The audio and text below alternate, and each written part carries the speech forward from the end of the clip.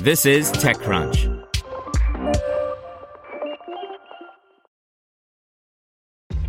This episode is brought to you by ShipStation.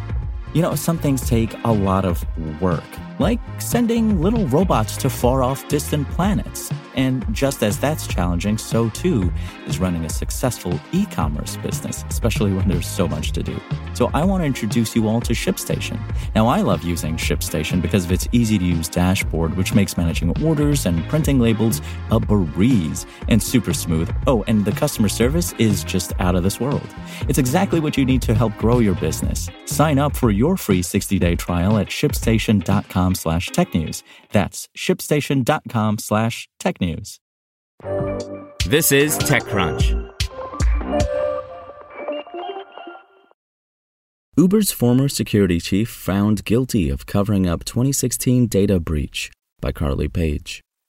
Uber's former head of security has been found guilty of criminal obstruction for attempting to cover up a data breach that saw tens of millions of customer and driver records stolen.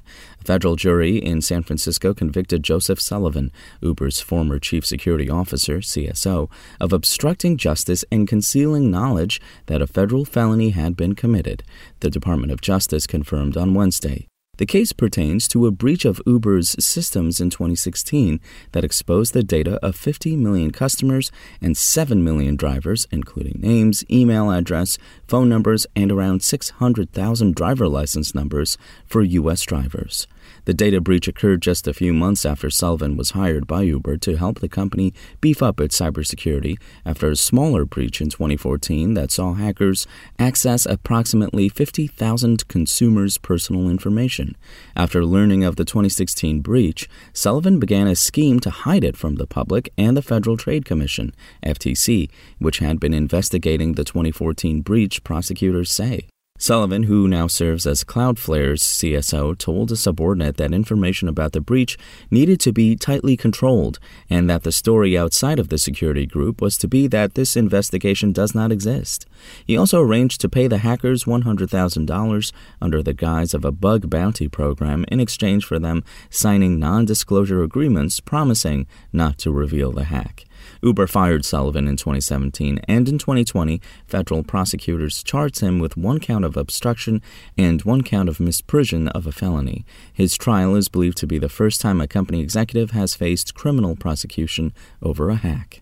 Technology companies in the Northern District of California collect and store vast amounts of data from users, said U.S. Attorney Hines. We expect those companies to protect that data and to alert customers and appropriate authorities when such data is stolen by hackers. We will not tolerate concealment of important information from the public by corporate executives more interested in protecting their reputation and that of their employers than in protecting users. Where such conduct violates the federal law, it will be prosecuted. Uber did not publicly disclose the incident or inform the FTC until a new chief executive, Dara Khosrowshahi, joined the company in 2017. Since, Uber has paid $148 million to settle a case brought by 50 U.S. states and the District of Columbia for attempting to cover up the breach. It was also hit with fines from UK and Dutch data protection authorities, totaling nearly $1.2 million. The breach affected 82,000 drivers based in the UK and 174,000 Dutch citizens. A sentencing date has not yet been set, but Sullivan faces a maximum of 5 years in prison for the obstruction of justice charge and up to 3 years for failing to report the crime, according to the DOJ.